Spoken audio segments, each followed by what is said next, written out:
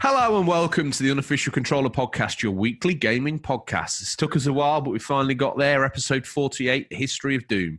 With me, George, as always joined by Tom. Doom to my get a room. How's it going? Hi, mate. I'm well, thank you.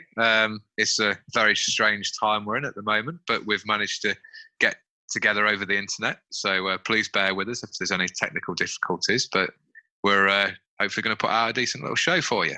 Well, as you mentioned, we've entered some strange times, but we've now got some backroom support for James, the work experience boy. We've got Phil, the producer. Hey, Phil. He's quite a courtly gentleman, isn't he? Yes. Well, luckily we've got him on board as we move into what we like to refer to as Series 2. It's a little short of a year because of all the stuff that's gone on, but we slide into the new slick Phil-produced Season 2. Well, I'll hold my hands up. I am the bad guy of the show, really, and I was getting a little bit where to go with Farmerton, so we've left that behind, and I brought in a friend of mine, Phil, the producer, and he doesn't come cheap, so I've had to take a hit in the salary. So he's going to be producing things now. So the quality should go up, but sadly my income will go down. But I've got a few irons in the fire. But anyway. Yes, I wouldn't want to labour on that and write another 6 tomes of law. You get a little bit crazy when you get in the driver's seat. You just sit down and chill out because Phil's going to edit this, isn't he? Let's face facts. He is, yes. He is. So, anyway, the format of the show, to people that may have joined us during this period, starts off a little bit of news, Tom, and what we got in the news this week, a little bit of something. Yeah, we've got an inside Xbox bit of news. Brilliant. And also we've got a bit of bonus news which I haven't told you about. It's a bit of a rumour. We don't deal in leaks, we deal in rumours and news. Just clarifying that for the new series, Series 2. He is, listeners, you'll get to know that the ego with legs looks like a balloon with a couple of little bits of cotton dangling underneath it. That's Tom, my co-host. Wonderful chap. And then after the news, we slip and we slide into the feature this week, which is the very well penned by my fellow auteur there, The History of Doom, which we're going to deep dive. Thank you. The story of Doom, its creation. I thought I'd better start earning a keep. Well, it is about time. Yep. Phil took me to one side and did sort of talk me through saying I'm going to have to actually put some work into this series. He said we had a rough diamond of a show and he wanted to shine that sucker up. Polish it up. Yeah. Turn it sideways and stick it straight up somewhere, but I'm not quite sure where. And once we've done the feature, we go into the new releases we call Stingray's Boot. Absolutely, yeah. There's some hopefully going to be a few bits in there. Well, for all those people sat at home wondering what the hell they're going to play next and where their next game's coming from, we better give them a bit of a download about what's coming on the download. Absolutely. New catchphrase for you there. And we normally finish the show. Have you got is that a parakeet you've got in the background? It must be. No. There's a parakeet in the background. Yeah. And so I like to surround myself with exotic birds. Then I ask you what you're hoping to play over the coming week. And before we start, and I don't think even you can erase this little bit of an intro, Tom. Odders, grip the wheel. Tom, what you been playing? Well, since it's been a while since our last show due to the current state of affairs in the world, I have played Doom Eternal. I'll be talking a little bit more about that in the feature, The History of Doom. And I did manage to complete it, so I've got a little bit to talk about with that. So looking forward to sharing that. And I also managed to get my copy of Final Fantasy VII Remake come through the post a little bit earlier, which was a nice surprise. You know, Especially some being really hardcore Final Fantasy fans still waiting with bated breath for their doormat to be graced with their copy of Final Fantasy VII Remake. And yet, the man who doesn't even know what a chocobo is gets it land on his doorstep. Hey, bright, fresh. You only know what a chocobo is because I told you. I've played 15. That was my entry Final Fantasy. Oh, no, it wasn't. I did have the one with Rat Boy. 9.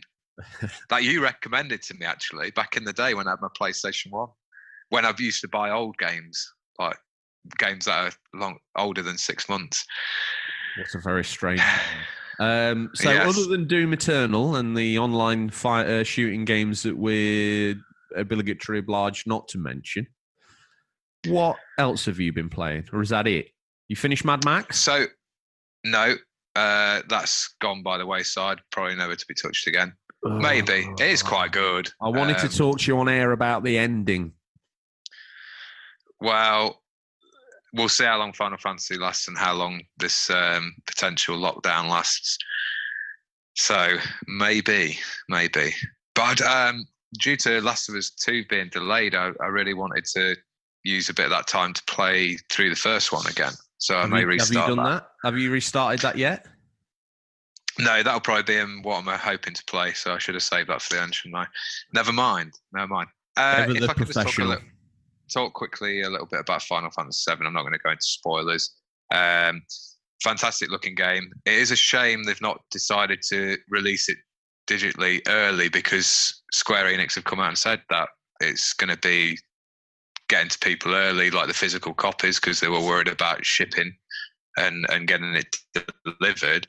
So I just thought, well, if the street date's broken, just start releasing it online, because I think a lot of people in the US are going to be really far behind, because they said Europe, I think, Europe and Australia are going to get their copies quite early, and the US aren't, which is a shame because there's going to be a lot of spoilers and stuff out there.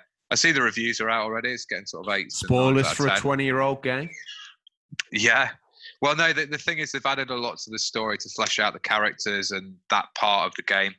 It takes place in Midgar, which is like the big industrial city at the start of the game. In the original, it apparently took over about 7 hours worth of content. This is now a 40-hour game, so they've obviously implemented a lot of stuff.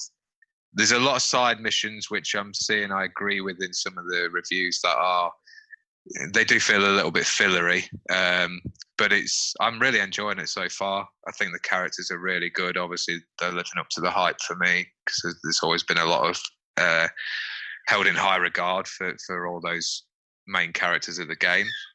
Visually, it looks fantastic. But I believe there's a little figure as well, being such a hardcore fan. That's a Smash Bros. Cloud amiibo. That's the only way I know him originally, like from Smash Bros. But yeah, I love it. Yeah, and you did a little listener stingray, because one of the things that's been set up during these times is that we've set up a Discord. Links are in the link tree on the several social medias. We're on Twitter and Instagram. So if you head, you can click the little drop-down box, select Discord, email the show, Spotify or iTunes for your link. Happy days. Yeah, come and join in the chat, guys, and ladies. It's really good fun. There's a lot of very gaming history knowledge on there from all our listeners. We've got accumulated like Pokemon cards that we've collected. They've all got the strengths, not many weaknesses. Where we want to say a shout out to Boba Loba as well for helping us get the Discord very much set up. Really appreciate that. Finally, his ego's willing to share a little bit of the platform with someone else for a couple of seconds. I like it. New series, new me. That's the hashtag. Let's get it trending. New series, new me. I see that lasting about 30 before you wheeled in a new character. No, there'll be none of that. It's done, finished. Yeah, it's time to be grateful for all the effort all the listeners are putting over the course of a year, helping us out and just supporting us, really. Well, the other news is that we've had our anniversary. We have, yeah. A fine meal out, that was. A Chinese takeaway over Skype. Wonderful. Yeah. Not I bad. had Corona Cat. What did you have? 42 on the menu. Oh. There you go. No, COVID kebab for me. COVID kebab. That's what you had. I like it. That's the well-known Chinese food, the kebab. Rona Malona, we've literally just alienated the whole Chinese market now. So that's all of those listeners gone. I'm sure they listened in their thousands. Of course, it has a massive population. And we're big in China. Big in China, yeah. I'll get back to Final Fantasy VII because we're waffling a bit. The graphics are fantastic. The character models and the lighting are especially very good. But there's a bit of a downside to the graphics. If the actual textures and stuff of everything else in the game, they look terrible. And I will use that word. I mean, it's a very high-end, well-made game, but apparently the reasons for this so far have been put down to, due to the game not coming out till Friday, the game is to release with a day one patch, but it isn't out yet. So people are playing it with these like very muddy looking PS2 textures, but apparently that's going to be sorted out on Friday with the day one update. So I'll be quite curious to go back to areas where I've noticed it quite bad and see whether they have improved. It does feel very, very linear after coming from playing some of the big RPGs and sort of open world games. It does feel very linear, but I think it suits the style of the game. Okay. But yeah, overall, really happy with the pickup of getting that and looking forward to playing some more of it. Nice. I better be polite and ask you what you've been playing. Well, I'll keep it brief, but I've been having a playthrough. I decided to start at the top of the shelf. I've always had a soft spot for Assassin's Creed, the first game. I don't know why. I've played it and finished it more times than I've had options. It was very wow when it came out, wasn't it? Like it had there's some something great about features the setting. There's something about the way it looks still to this day. I think one still looks really good, actually, to be fair. So I finished that again. No trophies on PS3, and I think I first played it on 360. Still a good game. You know, some of the mechanics are a little old. In a way, in its most simplistic form in that game, you know, it is pretty good. Often the killings don't go the way you want them to, the actual assassinations, and it all ends up in a bit of a chase and a mess. You know, you don't sneak in like some stealthy shadow. You're more bimble in, hack through 20 guards and then kill the guy, and then hack through 20 guards and hide on a bench. Assassin's Creed 2, I'd never played before. I think maybe I played a demo of it on 360. I can't quite remember. And it was the bit where you're in Leonardo da Vinci's flying machine. And I have to admit, it put me off. So I picked this game up off the shelf, starting with A. We're working our way down. So I've decided to work through all the Assassin's Creeds. And 2, for me, keeping it brief, I was halfway through and I thought, this is an absolute masterclass. This is a well put together gamey game. The mechanics are good. The way it plays is good. The way I feel for the character is good. The building up the Montenegro town felt good. If albeit a little bit limited in this day and age, but I can imagine at the time you really felt like you were king of this. The setting was amazing in 2. I'm going to rock your world a little bit and say I've always had a soft spot for Renaissance art, and to be able to collect some of that and put it into your villa was incredible. Such a connoisseur. Yeah, that's cool. And to give certain pieces, you know, the credit that you know, let's face it, most people pick that up and want to stab people, yet you can collect art in that game, which are all actual works of art that deserve some recognition. Then I moved on to keeping that kind of brief. The new mechanics in that were kind of interesting. Then I moved on to Brotherhood, which impressed me even more. I thought, oh wow, this is great. The setting was great. Now, is this the one in? This is in Rome. Yeah. Is it? It's the closure of Ezio. No, story. there's another one. So I finished a lot of Okay. games. So I finished Assassin's Creed 1. I finished Assassin's Creed 2. And Assassin's Creed 2 is probably not far off as a platinum dropping for me, but I decided to leave it Wow. and move on. That's how much I got into it. Brotherhood, I really enjoyed the setting. Obviously, to see all the neoclassical architecture around, like a city thriving within an old city was interesting. And again, another history lesson. I'm a bit boring, so I do like history, and to see all the... And to be fair to Ubisoft, the actual placing of the different landmarks and structures, as far as I'm concerned, in space in between each other and the size and the context that they're in, was absolutely perfect. Pixel perfect placement of these different bits and bobs, which I thought was great. Obviously, you do up bits of Rome this time instead of the Montenegro town, which added money. Probably too much money at times. I was just awash with cash, as I was in 2. If you double down, invest in the banks and the shops and stuff, you end up with a lot of money.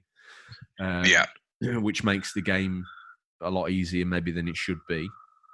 Again, using that same, maybe a modified engine of 1, 2, and Brotherhood, again, you could bimble in and it was fairly forgiving. You could just stab everybody in and get out and hide on a bench, and that's fine.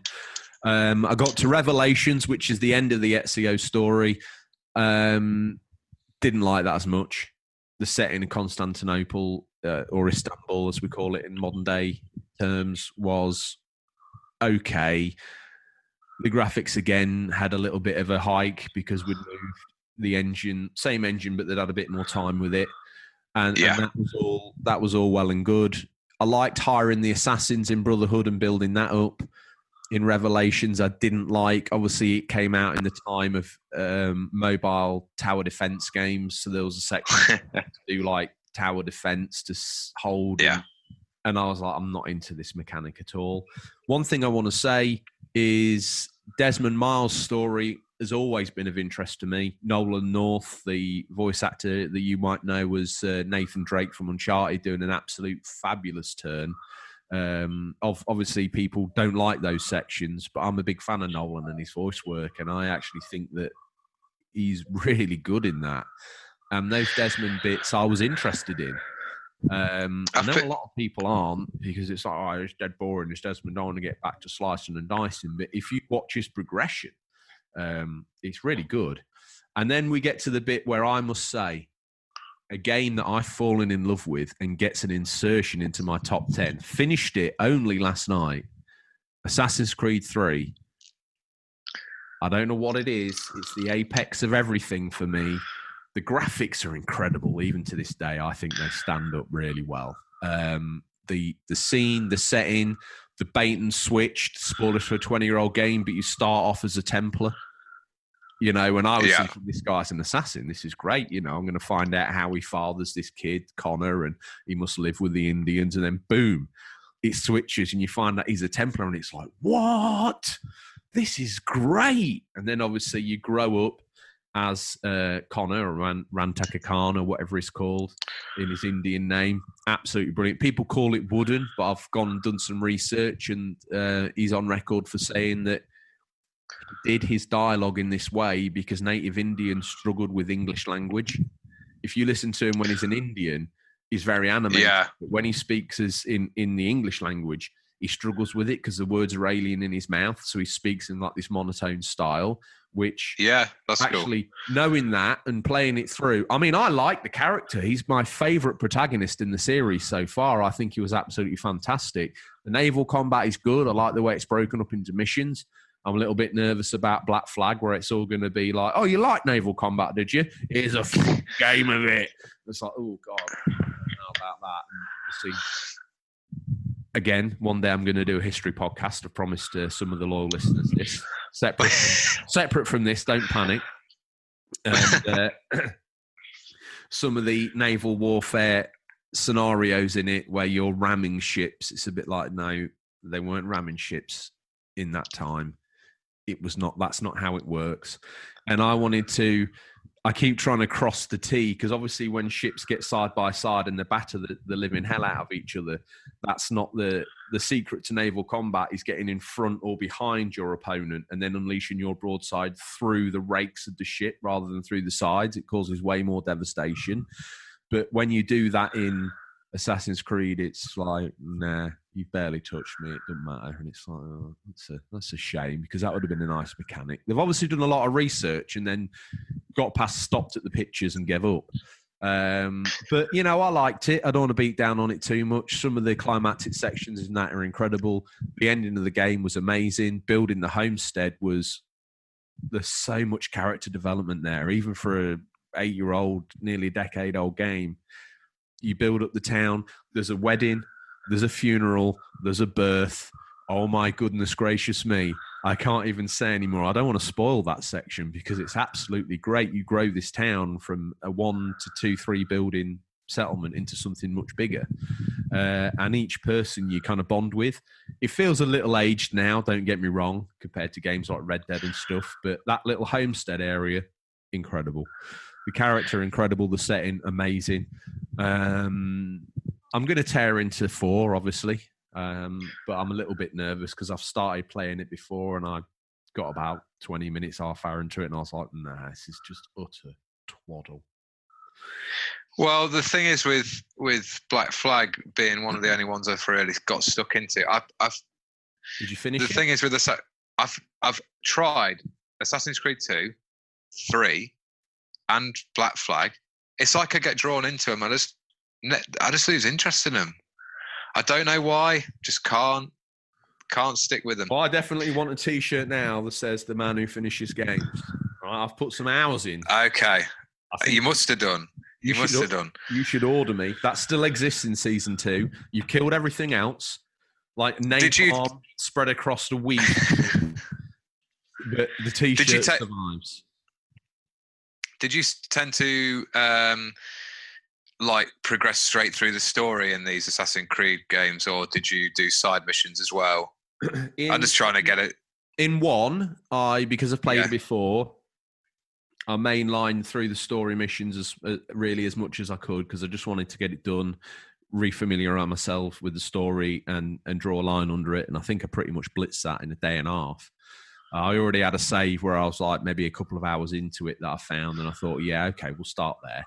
And that was throat chop. That was done. 2, I just fell into the black hole with, like I say, I'm probably not far off dropping the platinum on that bad boy. So I went deep on that. Brotherhood, not so much. I just mainlined the story. I did some bits, but not a lot. I bought enough to get my money rolling in, and then I sort of sacked it off. Again, I kind of like, but I don't like the missions where you send your assassins away to get their experience up. It's a bit boring, really, now. I mean, at the time, it might have felt like a new mechanic where you're playing for 12 minutes and then boom, you get a bit of experience boost, but it's boring. Yeah. Revelations, I'm not even going to pretend that I didn't absolutely bum rush that game because I was kind of bored of the mechanics of Assassin's Creed 1 and 2 at that point, and it was like, oh god, no, this is boring now. So when Assassin's Creed came off the shelf 3, I went deep on that, and there's more I can do. I finished all the naval missions. I finished all the homestead missions. I finished Boston collectibles, and I've obviously got New York to do. But when I got about 2/3, 3/4 of the way through the story, at that point, the boredom kicked in, and I was like, I just want to get this done now. But then the ending was very rewarding. One thing I'd say about 3 is they want you to play it more like a cutscene. If you deviate in 1 and 2 and the follow-ons, you could just stab your way through and it didn't matter. If you don't follow precisely the path they've chosen for you in 3, it's much less forgiving. Mm-hmm. And I think the remaster's gone back and fixed some of these issues because sometimes you walk into a bush area and your character's meant to automatically crouch. So you go into hiding. But in the PS3 and the 360 version, you walk into a bush and sometimes the character doesn't know if you're crouched or not. So you end up getting spotted and the whole thing desynchronizes. You've got to start again. So, like I say, yes, I have deep dived on them. Some, others not. Depends on the setting. Yeah, that's good. It's nice to know there is that variation in each one, not just with mechanics, but with the setting and the time that's taking place in. But yeah, I love Ubisoft. I think they deserve a lot of credit. I tell you what, going back to them, I've not played that many Ubisoft games really, and having them on the shelf, obviously I've picked them up over the time for 50p. The hours I've had out of them has been an unbelievable time sink and rewarding. I've been smiling while I've been playing it. Don't get me wrong. I've not been like, oh, it's rubbish.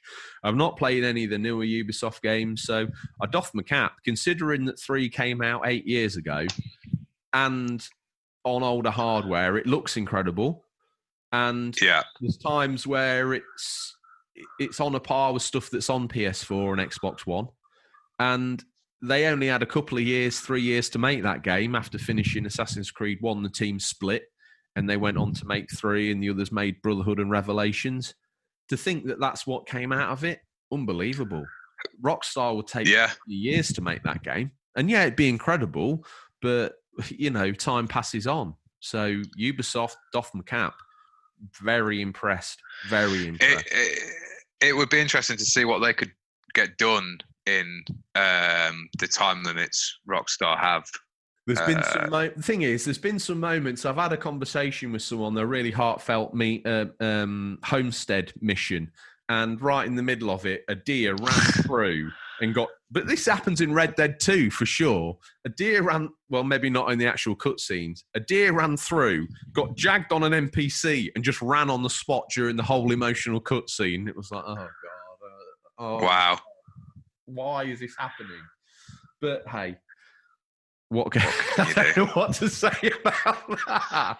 Hilarious. But that's open world games for you. It is, yeah. That's it. That's what we have to deal with. We better move on. Well, it's time for the news. We've scoured the very darkest region of the internet to bring you the latest stories. First up, Tom, what are you going to pull out? Well, we've got a bit of Xbox news, so listen up, Xbox fans. A new Inside Xbox episode is going to be broadcast, and it's coming on April the 7th at 2 o'clock Pacific time, 5 o'clock Eastern time. And we'll be featuring Gears of War Tactics, some Sea of Thieves news, a game called Grounded, and a few other titles. So what they are, we don't know, but it's going to be worth tuning into if you're an Xbox fan. Wow. Okay. Well, what do you make of that? Think we're going to see any Xbox Series X game news or not? Too early? I don't. Yeah, I think too early. I think they'll probably concentrate on. Phil's feeling well, punchy. Yeah. You never know. He might come out dressed as Master Chief, pull up his sleeve and show a tattoo or something. Yeah, like the glory days.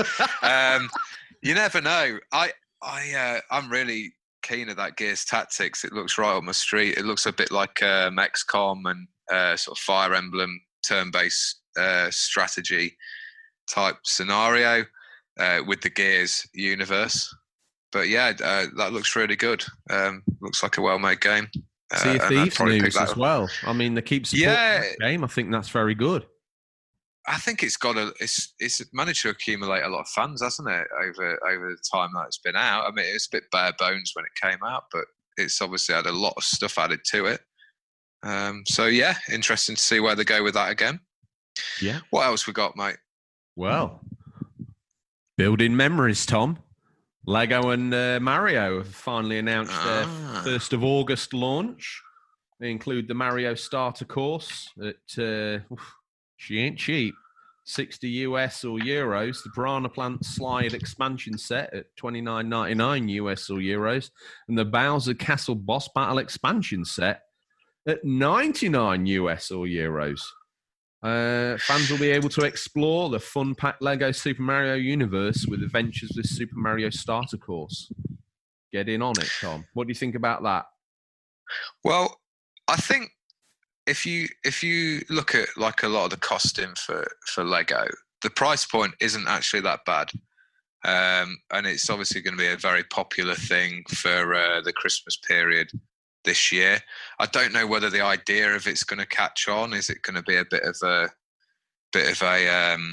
Labo style scenario where it doesn't really the good news for them successful? The good news for them is people collect Lego and gamers collect tat. So this thing's going to sell like hotcakes, no doubt. Yeah, I think, like you say, we've discussed this before, it will probably become more of a collector's item in some ways than... I know a lot of people are whinging saying they wanted like just normal Lego sets so they could have like mess around and have like the Mario characters within like I don't know, mix them up like the Lego movie, like have him in an X-Wing or the Ghostbusters car, something bizarre like that, and they can't because it's a very different style of Lego design. But yeah, I think it'll have its fans. Let's face facts. On the gamer shelf behind you, next to your cloud, you can have a Mario set. The cheapest one going, the 20 quid one. Bam, you'll buy it. Come Christmas time, that'll be discounted. Yeah, I don't think you get Mario with the cheapest set. It purely is like an add-on for the main course. I think. Yeah, they're saying you need. They know how to charge one. Those companies. They do, both of them. Notorious for very high prices. But there you go. You ready for this? Two powerhouses. Yeah. What else we got?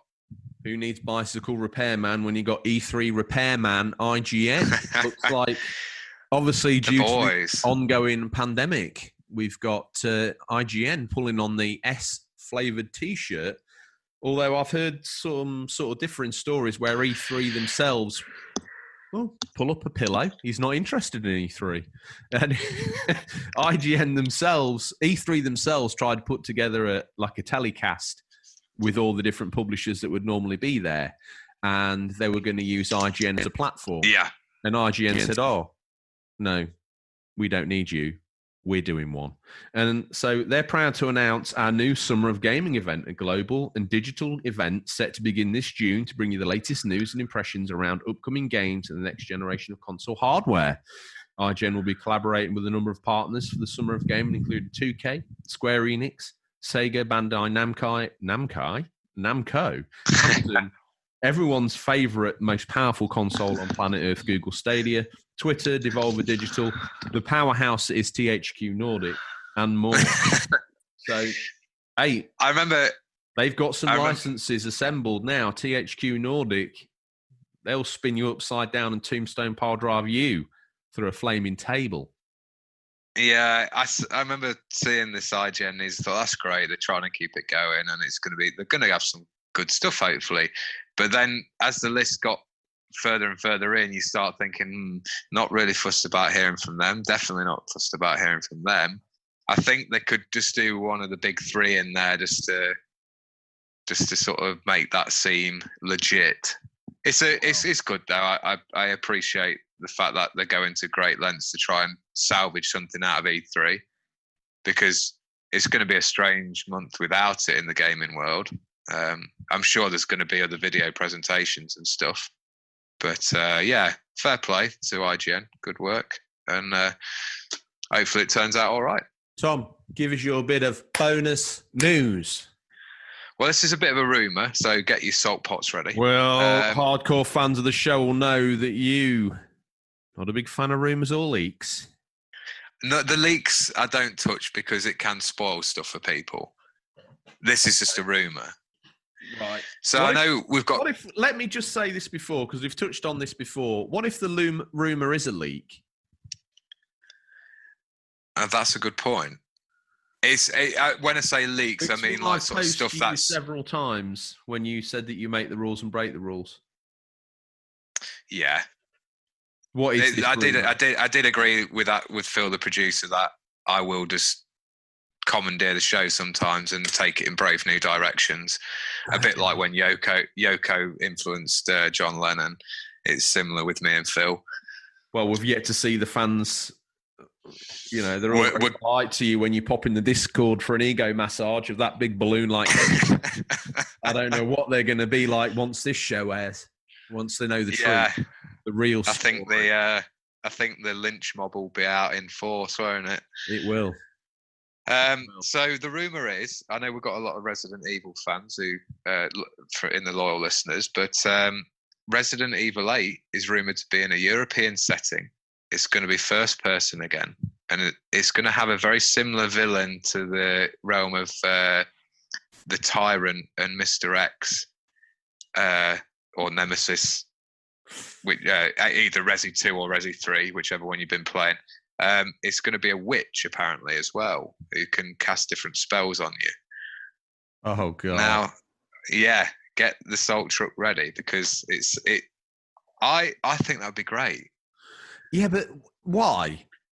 That's like that. I mean, I don't mean to be mean to him, but they've obviously gone, oh, wow, look at Mr. X and that. He's had a lot of footage on streams. Everyone's terrified of him and no one likes Yeah, but it's a very people like Resident Evil 4, so why don't we combine that with this and have... What part of the T-virus enables you to... What part? Answer me this. What part of the T-virus gives you the ability over occult magical powers?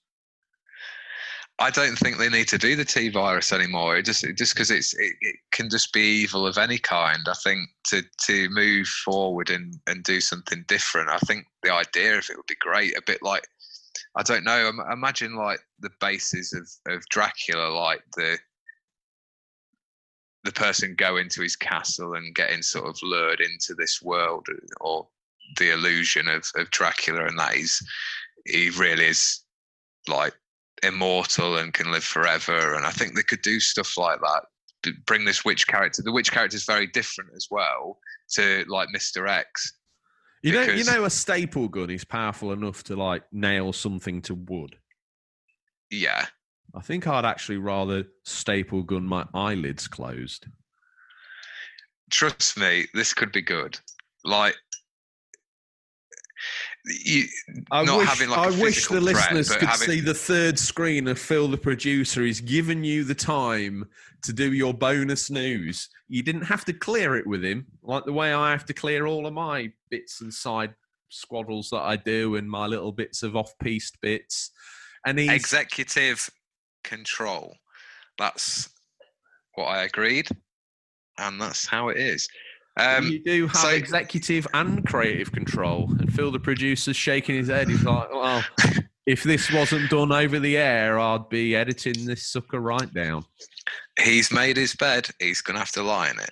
Well, so I think they could do loads with that, like hallucinations and spells and stuff, and make it a lot more different to just being like chased like and beaten physically. I think they could spin it on its head a bit and do some interesting ideas with that. Well, but we shall see. We'll see whether that rumour turns out to be true. Unfortunately for us, the listeners and the fans of the show, you've had 100% hit rate on your rumours and leaks. So that's Resident Evil 8 confirmed in a European setting with a witch as the antagonist. But we'll see. Wonderful. We will see. Well, listeners, I have to ask the immortal line, because this has survived Tom's pillaging. Did we miss anything? Do you have an opinion or take on the news we missed? If so, how, Tom, do the collected masses interact with us? Well, you can send questions on Instagram. You can send them on Twitter via a direct message, or you can comment on a post. Feel free, as a lot of you do. You can also use Discord now and come on there and ask us anything, or just come and join in for the chat. And also you can reach us at questions@unofficialcontrollerpodcast.com via email. Thank God you've given that the plug, because keeping that live and secure costs a king's ransom. Okay, well, let's hope we get some... now the emails. Unofficial controller law has been heaved in the bin with one quick throw over his shoulder. I'm the one who has to bankroll everything. And, that was not a pleasant bill that dropped in my email last week. But we keep it going No. because we love the conversation, do we not? We love it. We do. We've arrived at that point. It's time for the feature, History of Doom feature. As we said, we like to interweave the fans' very own memories into the show. And we have for them a bit of a rip-roaring history through the history of the Doom series here. So, yeah, you excited looking for that, forward Tom? to this one. Well, I am. wrote Can it, you hear me loud and clear? Well, we're already recording, so hopefully so. But yeah, I've already responded to you several times, so let's just hope it's working. Let's hope so. I'll kick us off. Wow. Okay. We good? The original Doom first came to our screens on December 1993. This was uploaded to a server at Wisconsin University, but an updated version went to retail in 1995. Small four-man team of id Software were busy experimenting with ideas and working on Spear of Destiny, the prequel to their first game, Wolfenstein 3D. The team consisted of designer John Romero, artist Adrian Carmack, designer Tom Hall, and programmer John Carmack. They're not related, those two, the two Carmacks. While working, John Romero liked to experiment with game engines, and he spent nearly half of 1992 trying different ideas before finally finding the right engine that would go on to be the basis for Doom. This engine ran very smooth and fast, a true benchmark for the time and way beyond anything else on the market. A staple that the Doom series has always tried to maintain as well. The clever trickery Carmack used was to allow Doom levels to be 2D maps that project upwards. This gave the illusion that makes the structures become 3D.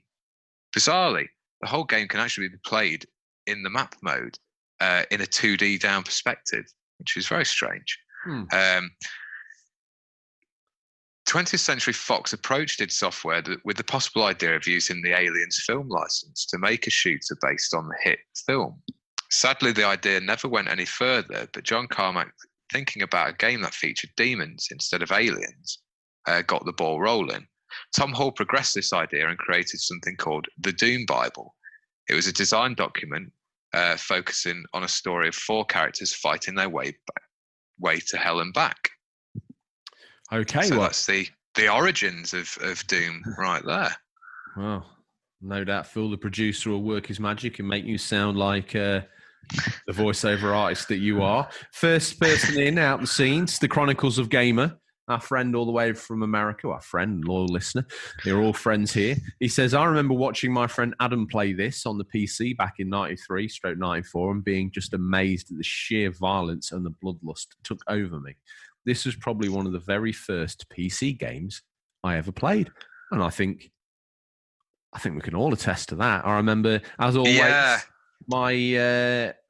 my school days seem to revolve around gaming memories, X-Wing, Wolfenstein, and the first time I played and saw Doom was we'd been very naughty boys and we'd installed it at school.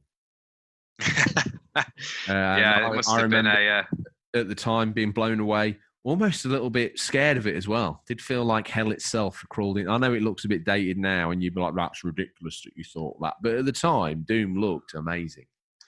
And the music and the sort of subtle voice work in the background or sort of audio clips was actually quite terrifying. Next up, the Barber Games, longest, most loyal, most serviest fan of the show, says, honestly, I didn't have a lot of memories of Doom growing up, mostly due to lack of any way to play any of the games. Since I started collecting, one of my goals has been to collect all the different ports of the original game to see the various difference between the ports. Not going to lie, I think one of my favourites has to be the 3DO port. Even though the port itself is a massive train wreck, it's an incredibly fascinating train wreck, which honestly has one of the best versions of the original Doom soundtrack ever. Well, continuing the story, John Carmack waded in and wasn't keen on the story idea and came out with the comment, a story in a game, it's like a story in an adult film. It's expected to be there, but it's not important. Hall sadly put the project down to finding the game very dark and violent, having the engine and the levels taking shape. The art team were working on the weapons for the unnamed Space Marine protagonist. These apparently would be based and modelled on plastic guns bought from Toys R Us. Meanwhile, Bobby Prince, who composed the music for Wolfenstein 3D, would return to help compose the score, which took a very rock and heavy metal vibe. influences included AC/DC, Slayer, and Metallica. The music really suited the fast-paced, hectic action. It continues as a series tradition to this day. Yeah, got to agree with that, Tom. It was the music was absolute belting, wasn't it? Did you play Doom? Was, yeah. Did you play the original Doom in any way, shape, or form, or did you arrive with Doom 3 or the 2016 reboot claiming to be a big fan because you've got an amiibo of Cracker Demon or whatever it is? I did actually play this back in the day on a cousin of ours PC. Was Other my cousin? first Other cousin. Other cousin. Yeah, I thought it was great straight away. I loved it. I think when I played it though, there was things like GoldenEye around and stuff, so it did feel a little bit dated even then. But I still saw the enjoyment of like the fast-paced levels and sort of progressing through with the coloured key cards. I think going back there quickly to the weapon design, you can tell they are designed off plastic toys. A lot of the original guns, bar like the realistic-looking shotgun, like the BFG with its sort of pixelated white casing and then the green flash of the energies it shoots out. It's all very like a space gun toy design, isn't it? But really suits the game. Good fact. Well done. You've dug deep. Yeah, I did dig deep with this one. Yeah, I do have a few memories of the original Doom. So yeah, I've revisited them in the past on, I think, Xbox Live Arcade when it was released on there. I remember that being quite a big release quite a few years ago. The fact that it was coming onto that for the first time. But yeah, a solid first outing for the series, definitely. Okay. Well, we best move on. It's hard to believe id Software knocked out Doom in just 1 year, and with it came some great innovations in gameplay, including a large selection of weapons, power-ups, and enemies who actually fight each other as well as the Marine. That was pretty sort of revolutionary for the time. Yeah, well, if you got them, I remember struggling. I think I had it on the SNES, and you could sort of, I don't remember whether it was the SNES version or the PC version I was playing, but if you could sort of trick them into shooting each other, they would start fighting each other, which was obviously amazing. Yeah, I think that's a great idea, and has obviously been carried forward in other games and other series as well. We see that. So it also supported network multiplayer, which I'm sure the older listeners will have fond memories of. While the first part of Doom was available via shareware download for free, the other two stages would have to be bought from id Software for $40. It appeared people were happy to as well. Players fell in love with Doom, and the legend spread as it caused massive log jams on the university networks across the US. So we can certainly say id Software had a big hit on their hands. So what do you do when that happens? Well, you go and make a sequel, of course. Doom 2 arrived in 1994 and was a direct sequel. Unlike its forebear Doom, Doom 2 was a commercial release at launch, so it was available to buy in all the stores. The plot involved the Marine going through a portal back to Earth as he is deemed too tough for Hell to contain. Once back on Earth, he learns the demons are there also and that they have killed millions of people. The humans that have survived the attack are planning to flee Earth by building spaceships to escape it. Okay.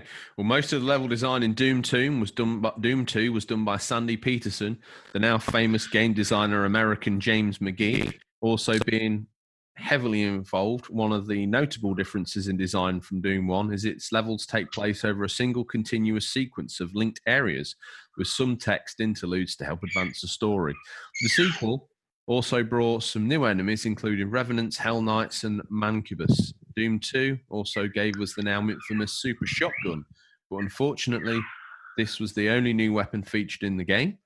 While received well at the time, and to this day has sold around 2 million copies on PC, many fans felt the sequel didn't bring enough new ideas and gameplay innovations as other FPS at the time, such as Duke Nukem 3D. I thought Duke Nukem 3D came out a couple of years after. I thought he came out in 96, 95. Because I remember, ever the naughty boy, I played Duke Nukem 3D on the work PC. So once I'd finished uploading them to the... Once I'd finished uploading to the school PCs, give me 2 minutes and I'll start uploading to the work PCs. What an absolute rat. I don't know. And you call me the heel of the show.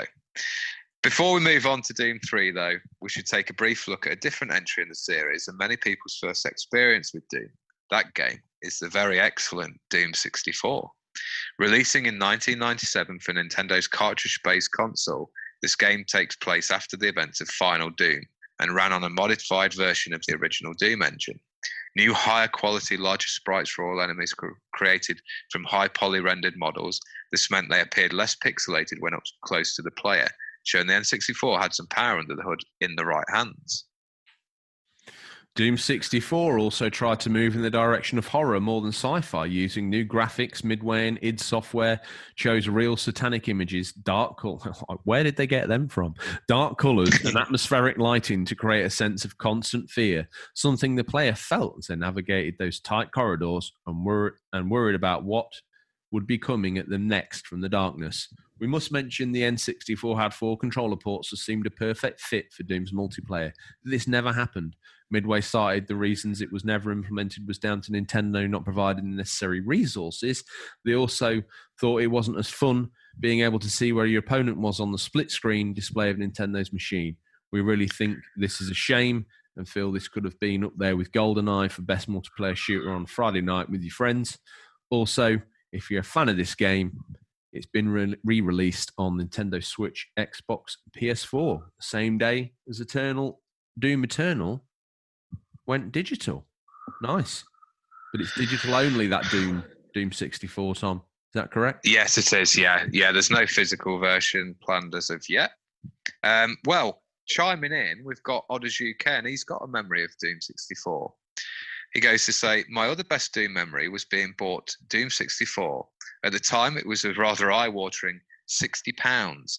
On its release, it wasn't warmly received, as it had no multiplayer, as we've just mentioned, and rightfully so. It was blooming marvellous, but this didn't matter to me as I loved it, and it would become my favourite Doom game. All the monsters were redesigned and looked way better than the PC version, but what really made me fall in love with it was the brooding atmosphere of the game and the brilliantly tense ambient music. I'm so tempted to get the re-release on March 20th, but I feel this is a game that I must play. So I played it nearly 23 years ago on N64. It wasn't as advanced as GoldenEye, which was winning people over left, right, and centre. Okay, well, we're going to move on to Doom 3. Now, I've got a soft spot for this. I thought, obviously, at the time. Yeah, we had this Doom on 3. Original Xbox, didn't we? We did. Doom 3 looked incredible. Doom 3 arrived in the summer of 2004 on Microsoft Windows, developed again by id Software and published by Activision. The game was also ported to the aforementioned original Xbox nearly a year later by developer Vicarious Visions, who were better known for their handheld games such as the excellent Tony Hawk's Pro Skater for the Game Boy Advance and the Guitar Grip peripheral Guitar Hero game for the Nintendo DS. So this was new ground for them, and they really hit it running, making sure the Xbox port visuals were as good as the PC-based counterpart. As well as the astounding visuals, the Xbox version also brought with it new 2-player cooperative mode, which many fans feel should have been included in the PC version. Yeah, I've got a few good memories of Doom 3 when it did showcase the Xbox graphics well, didn't it? And showed it also against the PC versions of those titles. I think I preferred. It reminded me, or obviously afterwards, Dead Space reminded me of it. It was a lot more sort of. You can see the Aliens vibe in it almost as well. It's a lot more horror based. Yes.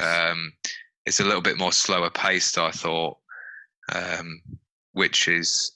I don't know. I think it quite suits. Well, it certainly suited Doom 3. After playing the new ones, obviously I love the fast-paced gameplay, but it was a nice change up they did with that one, and I think it stands on its own as a worthy entry in the series. Okay, well, listener comment. Roast Space Monk. I'm going to say new listener, but new listener. He's obviously a pseudonym of someone else. I'm not going to reveal who. I'm sure the The community will work it out. I can't quite remember when I first played this, but I know I played it before the Sega Saturn releases. I remember renting it for Saturn and being absolutely disgusted at how bad they had ported it. The frame rate was terrible. It was like playing a slideshow of Doom. Recently picked it up for the Switch. Perfect pick up and play gameplay for on-the-go gaming. Odder's got another memory there, so I'll lead in with that. One of my best gaming memories are Doom related. So we did his second memory first, and we're going to do his first memory second. So that's how it works. The first one with my friend Rob, who's at Robbo Ring, and a few other friends, probably on Instagram. Rob already had a PS1. One of our other friends bought their PS1 round and another TV. We got ourselves a link-up cable and 2 copies of Doom. These guys were living on the very ragged edge of technology, which involved scouring the local video game rental stores and getting one from Blockbuster and the other one from the nearby paper shop, which did cause some mild anxiety until we got the hallowed second copy. Once everything's set up, we're in deathmatch heaven with 6 of us gathered around the glow of the 2 TVs playing death matches until the very early hours. Although we did manage to slightly annoy Rob's parents when, in the early hours, our cheers in celebration of winning a heated match woke up his baby sister. His parents were not impressed. Well, they wake up the baby sister and they're screaming at the early hours of the morning, and their parents walk in and they're in a pixelated version of hell.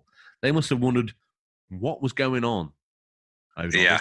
What was going on in that room? Absolutely. Well, we better get back to the history of. We're carrying on a little bit more with Doom 3. As it's Doom 3 is seen as a bit of a reboot of the series and does not follow on from the story of 1 and 2. Instead, starting a new story in the year 2145 on a Mars research facility. As you may guess, things go horribly wrong when a teleportation experiment goes wrong. Demons start to come through the portal. Our trusted Doomslayer must once again send them back to hell. The game did see an expanded and remastered edition launched in 2012 titled the BFG edition. I think this is the one I got. Again, best ask your dad what that stands for, younger listeners. It launched on the Xbox 360, PC, and PlayStation 3. It proved moderately successful, but critics and players were against it. Its long loading times and bizarre weapon selection, where the player had to cycle through each weapon in order to get to the one they wanted. This really went against Doom's fast-paced action roots. Before we finish, we should take a look at the last entry in the Doom series, though. Well, we're gonna segue here because we've got a comment from AGG1392 who apes the main script there. Your parakeet. You see, Tom's recording in an orangery with a vast array of wild birds, much as his ego will allow. AGAG1392, loyal listener, says, when my friend's dad told us what the BFG meant, must have been about 10. There you go. So there's an introduction of some hardcore swearing. Before we divest into Doom 4, Tom, there's a couple of listeners, Harvey and Johan. They have a podcast through their show, Enigmatic Productions, and they have a podcast called Trash Tapes, where they go through and review trashy movies, which they both seem to love, normally of a horror variety.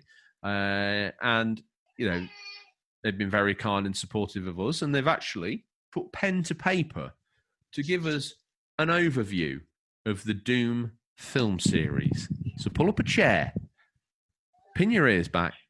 Tom, if they wanted to cut straight to the main vein, which is the Trash Tapes, available on iTunes? Yeah, absolutely. Available on all the platforms where all good podcasts live, and we implore you to check that out. Thank you for the shout out yourselves the other day as well. Yeah, well, you know, that's you hanging a medal on them, hanging a medal on you, ad infinitum. It is. Doom was a 2005 sci-fi action horror film based on the game by ID Software, directed by Andrzej Bartolowicz, mostly inspired by the work in Doom 3. It stars quite a star-studded cast of characters with Dwayne "The Rock" Johnson as Sarge, who goes a full 180 into wrestler heel halfway through the film. Carl Urban as Grim, who is both his name and his personality, and Rosamund Pike, who is a scientist with an awkwardly American accent. The film's been in development hell for almost 10 years at the time, with the rights to make a Doom movie starting all the way back in 94 with Arnold Schwarzenegger to play Doom Guy and even have a pet rabbit. But this all changed when the infamous Columbine shootings occurred, with the games linked to the horrendous events. The film's cancelled and put on ice. Till then, the Doom film is not as good as it follows a very slow and boring pace, with literal cutout scenes from better films like Aliens, Predator, and Event Horizon, but it does have some fun references with the BFG, keycards, teleportation orbs, and the only good part of the film, the first-person shooter scene that is very much like playing the original Doom with super shotguns and chainsaws, but it is not good enough to save it from its terrible reviews by critics and the public alike. Doom Annihilation is a 2019 straight-to-video sequel, written and directed by Tony Giglio. Giglio?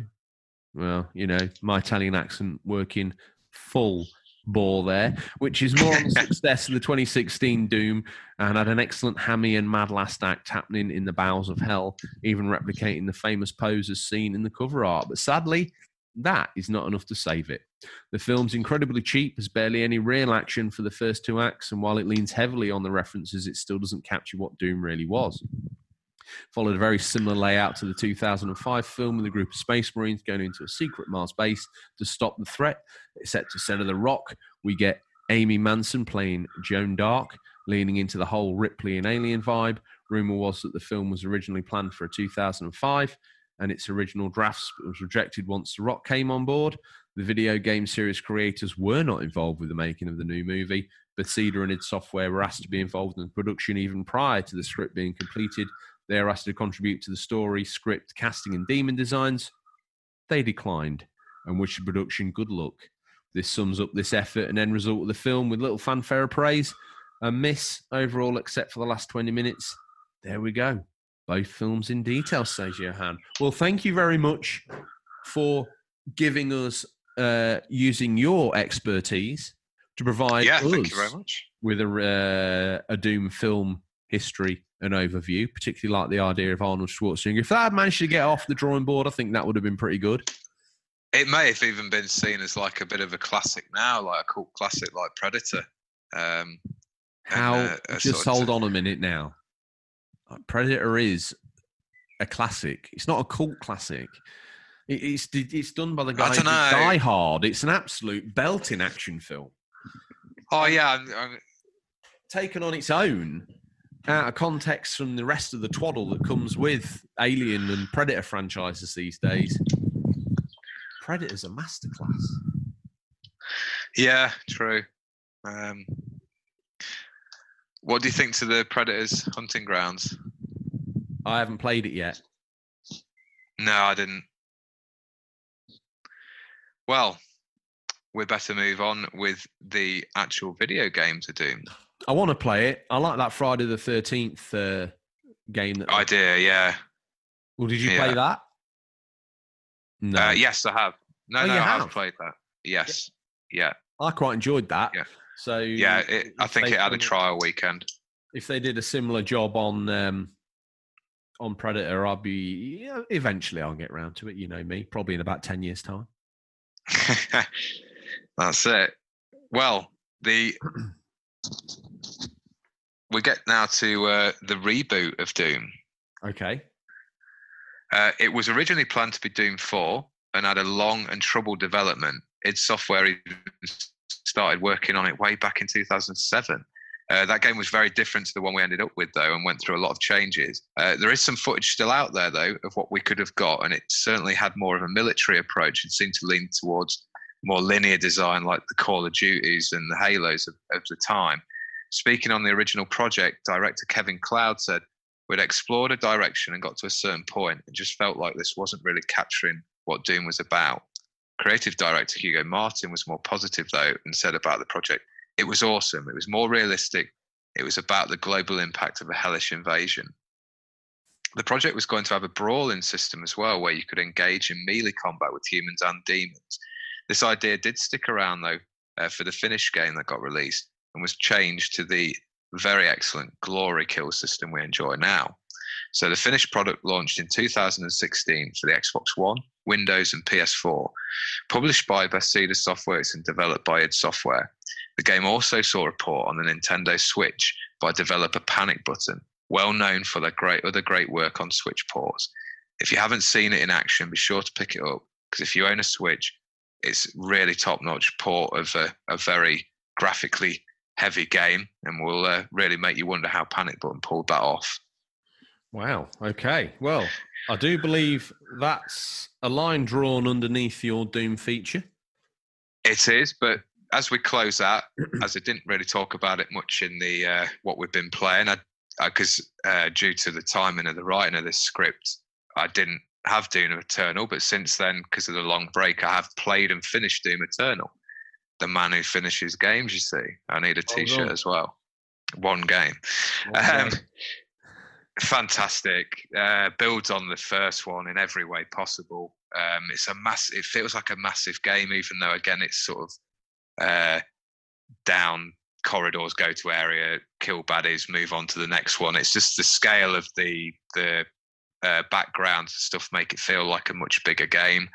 There's some fantastic enemy designs in there. I've spoke with some of the listeners about the Marauder is a horrific enemy and changes the Doom gameplay up very much. He is an enemy with defensive capabilities as well, and you really have to fight him in a very different way. None of the super weapons work on him either, so you can't just quick fix him and get him gone. You have to really think about how you're going to engage him and get rid of him. There's some great boss battles in there. The weapon selection again is really good, very similar to Doom 2016. There's a few new additions. I won't spoil those, but yeah, a really good game that I've thoroughly enjoyed playing over some of this time in isolation. I haven't had a chance to try the multiplayer on it yet, but I've heard good things about it. So yeah, looking for. I'm taking a second playthrough now, just trying to get any of the sort of hidden items I might have missed, and try out some of the master levels where you're given certain conditions that you have to meet to complete that level, or that you've got to stick to while playing through it.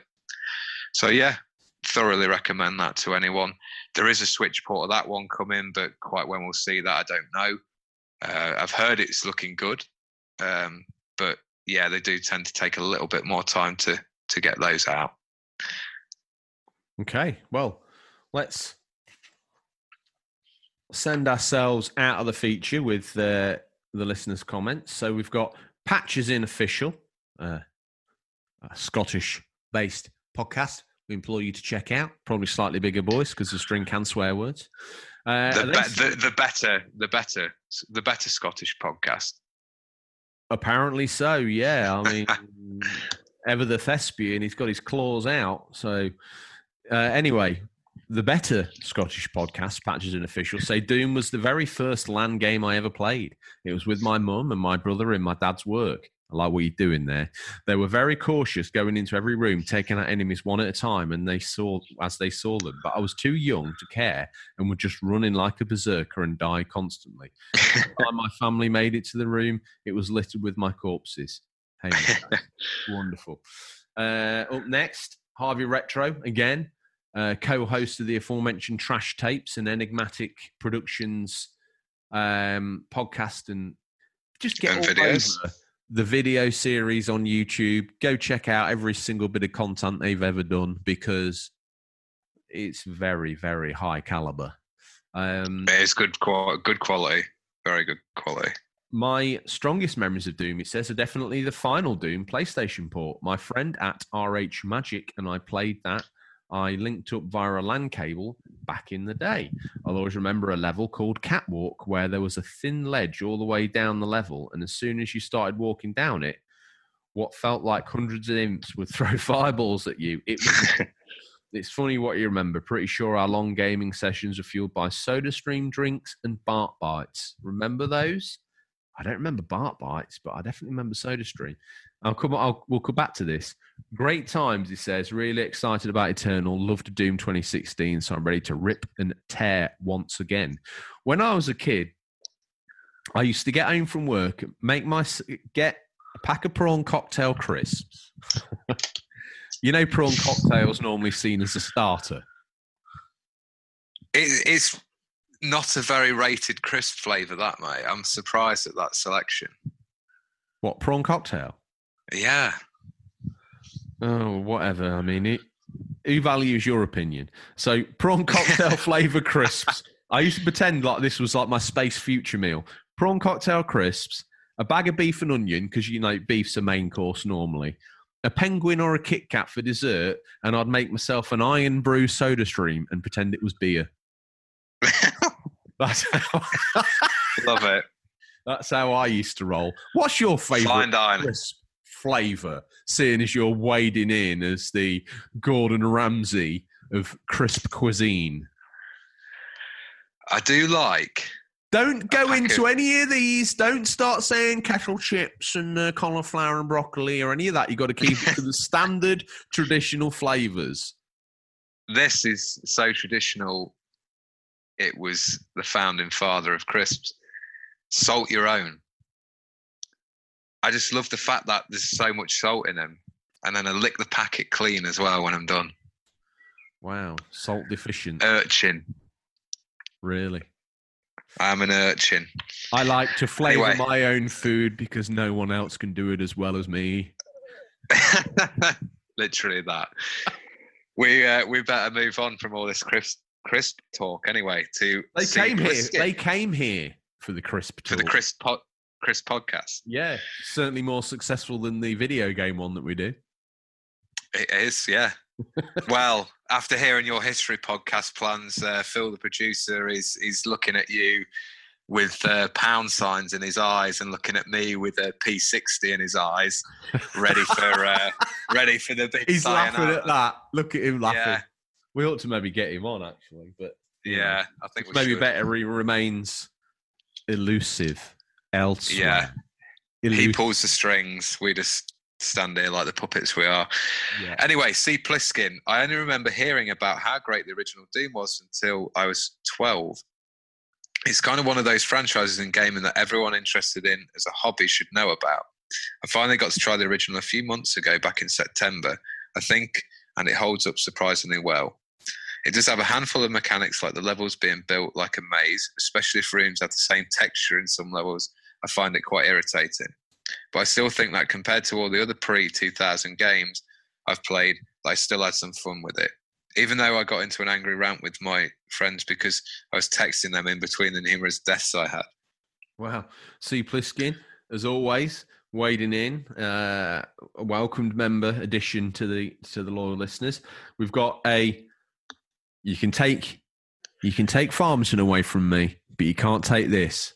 New listener, H4K_gaming. Since Doom being my favourite gaming franchise of all time, I'm collected as much as possible from the series, games, merchandise, you name it. I remember one time when I was in the store online, found this awesome statue diorama of the classic Doom box cover art. I wanted it so bad, and they had only one in stock, and I didn't have the money at the time. After maybe 2-3 months, I decided to buy it. I went to the store online to see if it was still available. Still only one in stock. Somehow, I decided to wait until the next day to buy it. So the next day, when I was going to buy it, I suddenly couldn't find it. Unfortunately, someone had bought it before me. I was so disappointed and angry on myself. The day after, I got a text message from one of my closest childhood friends that were also into collecting games and stuff and saying, "Hey, you need to come over and see what I've bought recently. It's awesome." Didn't think any more about it, but it sounded interesting. So I went over to his place. Don't you think he had bought the same exact statue that I was going to buy? Turned out that he had bought it just hours before me and then collected it at the physical store. Luckily for me, he knew how much I love Doom. And after a couple of weeks later, he asked me if I wanted to buy the statue from him. Smiling heart emoji. Now it stands as the crown jewel in the collection at home. That's nice, isn't it? That is, his friend. That's the sort of thing that you would do. Go and sort of underbuy from under my nose some piece of merchandise that you end up brutally trading in about 3 weeks later for a brand new, for like 4p, and then you pick up your brand new copy of whatever shiny tats out that week. Call of Duty 5000 with free price clip-on moustache. You know it. Well, that's a nice memory from a new listener as well. Yeah, very good. Still picking them up. _ gaming. Very, very kind. Yeah. Don't forget, guys, you can chime in with these comments and get them featured in the feature every week. So you can do that via Instagram, Twitter, or Discord, or you can send us an email at questions@unofficialcontrollerpodcast.com. So please get in touch. Next up, we've got King Lizard.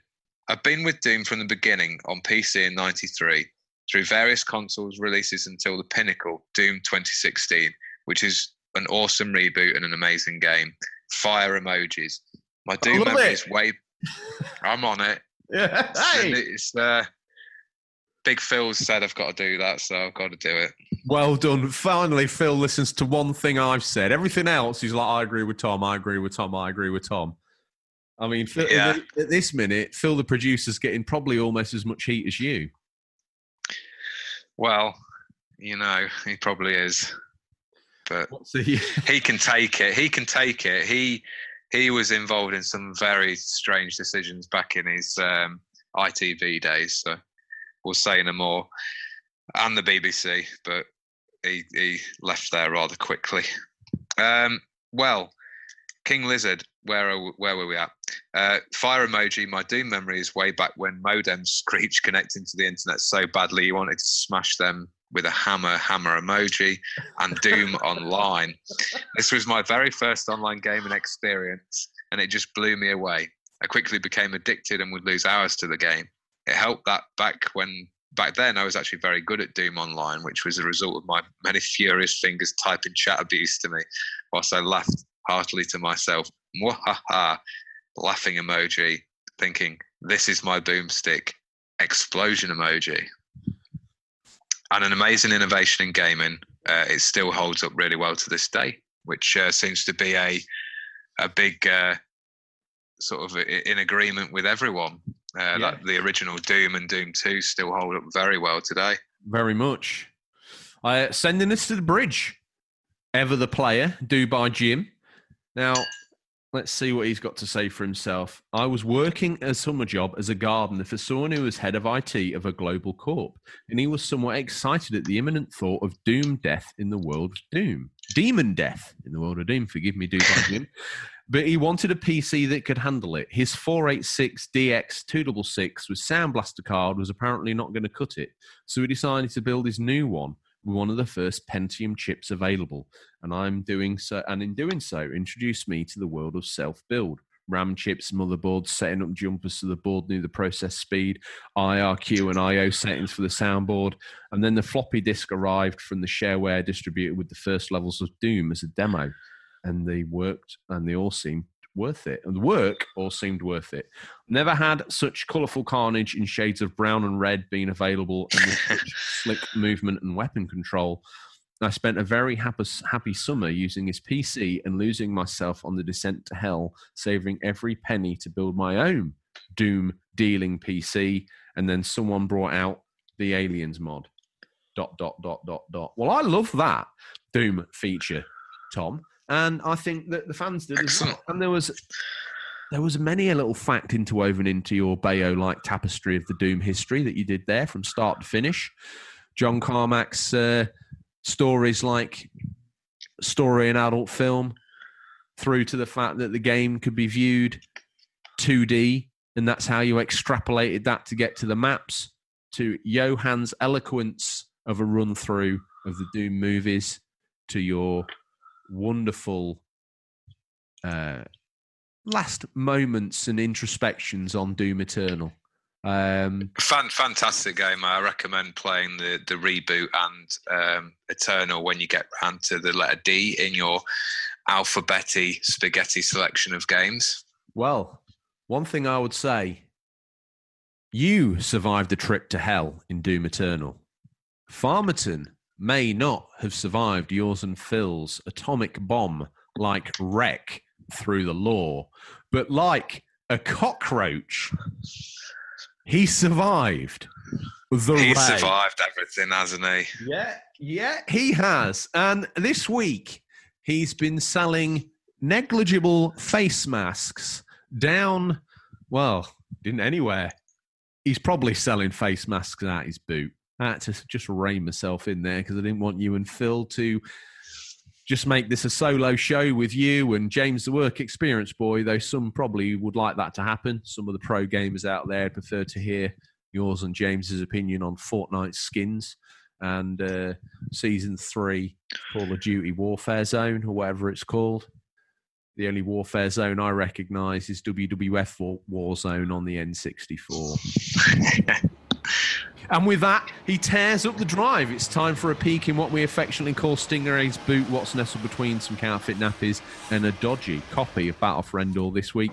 These are the new release highlights for April 6th to April 12th, 2020. Listeners, these are out on digital or physical, or will be by the time this podcast's in your feed, but could be region-dependent. Tom, there's people sat isolated at home. They can't go down the shops. They can't get games. Stingray's popped his boot. Let's let them know that all these titles are available digital. It's not looking that busy in the boot, is it? Really? No. It's I know what my mummy is, and I think I know what your mummy is because mummy survived as well. Just in this little. Don't shake your head at me, boy. Don't shake your head at me, boy. Mumsy, Stingray. They survived. She must have been in his boot because obviously that Nissan Bluebird survived the apocalyptic death blow that was dealt. It's looking more like the V8 Interceptor now, isn't it? A bit more. Oh, he can't help himself, can he? Gets his pen out, turns to chapter 6, page 2. God, yeah. I don't know what to say, really, but there you go. Season 2. It's all deadly serious. Has been bought. Phil, the producer, paid for me to go to rehab to escape prolific law writing condition. Money well wasted there, wasn't it? I can't help myself if I just Season 2, potential 4 episodes in, we'll probably be on Barry the Bus King Wright's coach going to the Olympics. Some other dribble. God help me, please. God help me. Are you taking the first one? Well, I'll take the first one because then that works out quite nicely for my mummy. Okay. This one's Below. Cool. It's out on PS4, April 7th. Below is a solitary journey through the haunted depths of a forbidden isle. Survive, explore, discover. Not necessarily in that order, however you like. April 7th, that one. So that should be out by the time this podcast in your feeds. Coming a day later, we've got Biped on the PS4. Don't want to cut in, but I would say the word. You pronounce it Biped, the eloquent thespian that you are. Every other human being walking the face of the earth, known as a biped themselves, would probably call that biped. It's a little bit like a moped, but, with 2 legs. For 2. Yeah. Biped is a co-op action adventure game with a strong focus on moment-to-moment collaboration between 2 players, thus giving the bi its name. Head. Yes. Biped. Fantastic. Okay. Well, also out April 8th, Convoy. What now? Surely that should have a dash in between the bi and the ped, then. What, like bicycle? English language is... Like bicycle. Good point. Your command, like Patrick Stewart, he stands atop a tome of dictionaries and thesauruses, writing the lore and the Doom feature like he just doesn't know how. There you go. Biped. This one for the school kids. Anyway, here's my mummy and one for the likes of Adam the Artist. I know he's a fan of Mad Max type lore and the Chronicles of Gamer. He loves Mad Max lore and Mad Max. And he's also got his own podcast where he's sat trapped in New York, giving his memories of gaming through the years, amongst other nice stories. Ghetto meals. And that's not law. That's not law. That is legit. He is there, and we hope he's safe. Of course he is. It's all a little bit I Am Legend for him, no doubt. He's probably walking the park shooting deer. If only we knew what it was like to be him. Anyway, we ramble, we digress. Convoy is My Mummy. It's coming out on PS4, Xbox One and Switch, April 8th. Have you got a VHS, by the way, to pull out the boot? That's still what we do. We do that still. Yeah. Yeah, Phil said yeah. He likes the VHS pullouts. So we'll keep them in. Anyway, Convoy is a tactical roguelike inspired by Mad Max and FTL, in which you cross a wasteland in search for parts for your broken ship. Presented in pixel art and set in a future post-apocalyptic setting, Convoy is a squad-based tactical combat roguelike in its core. Nice. Well, this is My Mummy. Obviously, I've picked this up this week. Final Fantasy VII Remake, PS4, April 10th, or maybe earlier if you've been lucky. It's a modern reimagining of one of the most iconic games of all time. Final Fantasy VII Remake harnesses the very latest technology to recreate and expand Square Enix's legendary RPG adventure for the current generation. Wow. Okay. Nice. My VHS is Sharp's Eagle, episode 2 of the Sharp series, starring Sean Bean. It's one where he has to capture the French eagle. Capture the French eagle. Yes, you're absolutely right. I can't remember the major's name, and obviously, wow, Tom's so excited. He had some sort of. Don't get me started. I had the book and everything. I used to love watching that when I was about. I'd watch it now. Love it. Wow. One of my favourite series. Well, Sharp has to get a French eagle, which is like obviously the king's colours, but Napoleon's had these eagles cast that lead the head of the different regiments. And in a rather touching scene, a major gets wounded in a bad decision by a what officer. And he loses the king's colours, doesn't he? He loses the king's colours. He does. And he makes Sharp promise, although when pushed by Wellington, he denies all knowledge of this. He makes Sharp promise to get him a French eagle. And the episode ends, fade to black. Buried on a hill. With Sharp inserting the eagle into the freshly dug grave. Hopefully not too deep, so it impregnates the already corpse rotting body. But you know, we don't want to labour on realism too much. So that's my VHS pick. How do I even top? I can't top that. Okay, one for me and my little boy. We've been watching is Chippendale Rescue Rangers. On the Disney Plus. Oh, that's such a great pick. I love that. When there's danger, no one ever fails when they're around. Anyway, he likes the theme tune, and that's about it. Good. Well, that's it's a good start because it's one of the best theme tunes they ever did. Tharsis on the Switch, April 11th. Succeeding in Tharsis requires you to make the best of what you have, even if it happens to be a pair of snake eyes. Certain factors may be outside of your control, but that doesn't mean they can't be overcome. Tharsis is not a game about facing the odds, it's a game about changing them. That is the end of the boot. One and done. He slips off, having deposited our mummies on the wiped and antibacterial sprayed virtual doorstep that we've got, and he's left my Sharp's Eagle copy of Sharp's Eagle recorded off the TV with adverts included, and he's left your copy of Final Fantasy VII Remake. Trust you to get the last and only dodgy copy of that early from him, and also he's left your copy of Chippendale's Rescue Rangers on VHS. What a good egg. He's keeping a good guy. Isolation and quarantine entertainment filled. And to stop the spread of this crazy pandemic we find ourselves in, he dunks every rental in a bucket of J's fluid. How does that make you feel? clean, very clean. Well, those that paid the attention at the top of the show and hopefully feel the producer can earn the money that you're paying him and stitch together this rammel of clips into something that resembles a podcast and get it out some point in time within the next 48 hours so it still has some relevance. Tom, what are you hoping to play? Well, when we've done recording, I'm going to be straight back onto Final Fantasy VII. And I'm about 10 hours in. So here it's roughly around 40 hours to finish the game. So,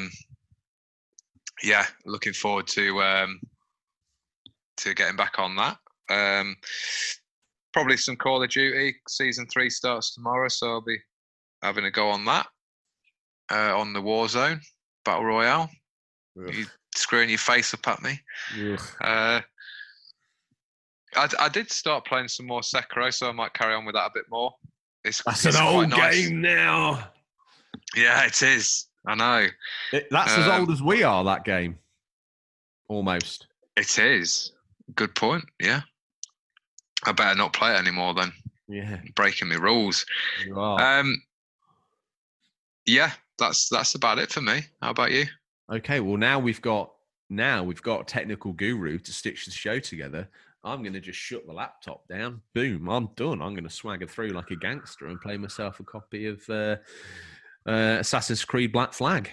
So, you know, 2 minutes after finishing the outro, I'll be on that. I'll be playing it on PS3. Nice. Yeah. You're not gone for the PS4 version? I don't own the PS4 version. When you're in lockdown, I want to play the highest definition one that you can get. That's what I want. They look, to be fair, it's like the difference between. I nearly said something slanderous. It's the difference between base PS4 and PS4 Pro, from what I can see in the difference of the graphics. So that'll do for me. Excellent. I think you'll enjoy that one when you get stuck into it. It's going to have to work very hard to win me over.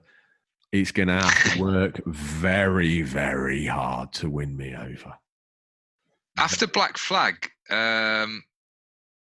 what is there after that until Origins and Odyssey, the last two, the newer ones? I've got on my shelf one more before I need to buy and sterilise anything new. Although I fell in love with 3 so much, I did buy one of the special editions, and that's winging its way to me in the post right now. There's another one called Assassin's Creed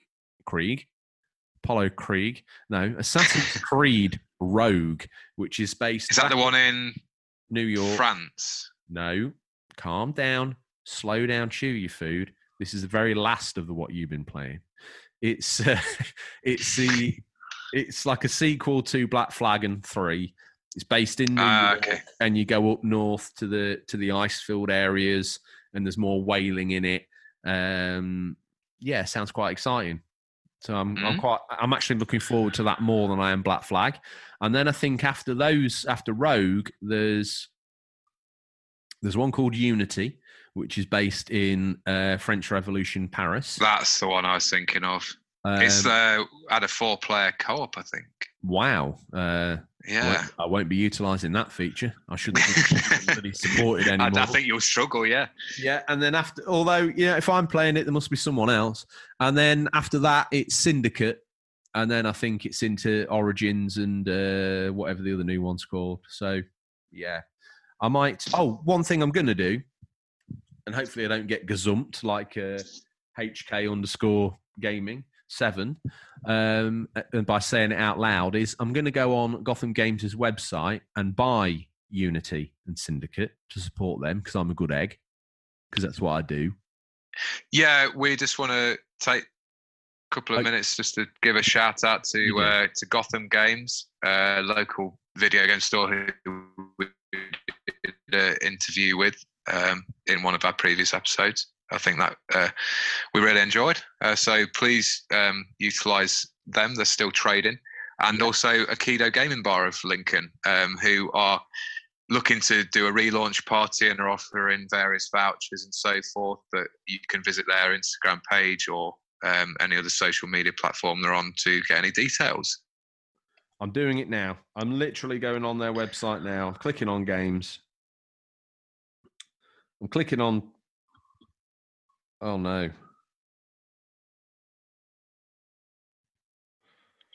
Well, I'm going to have to do that later.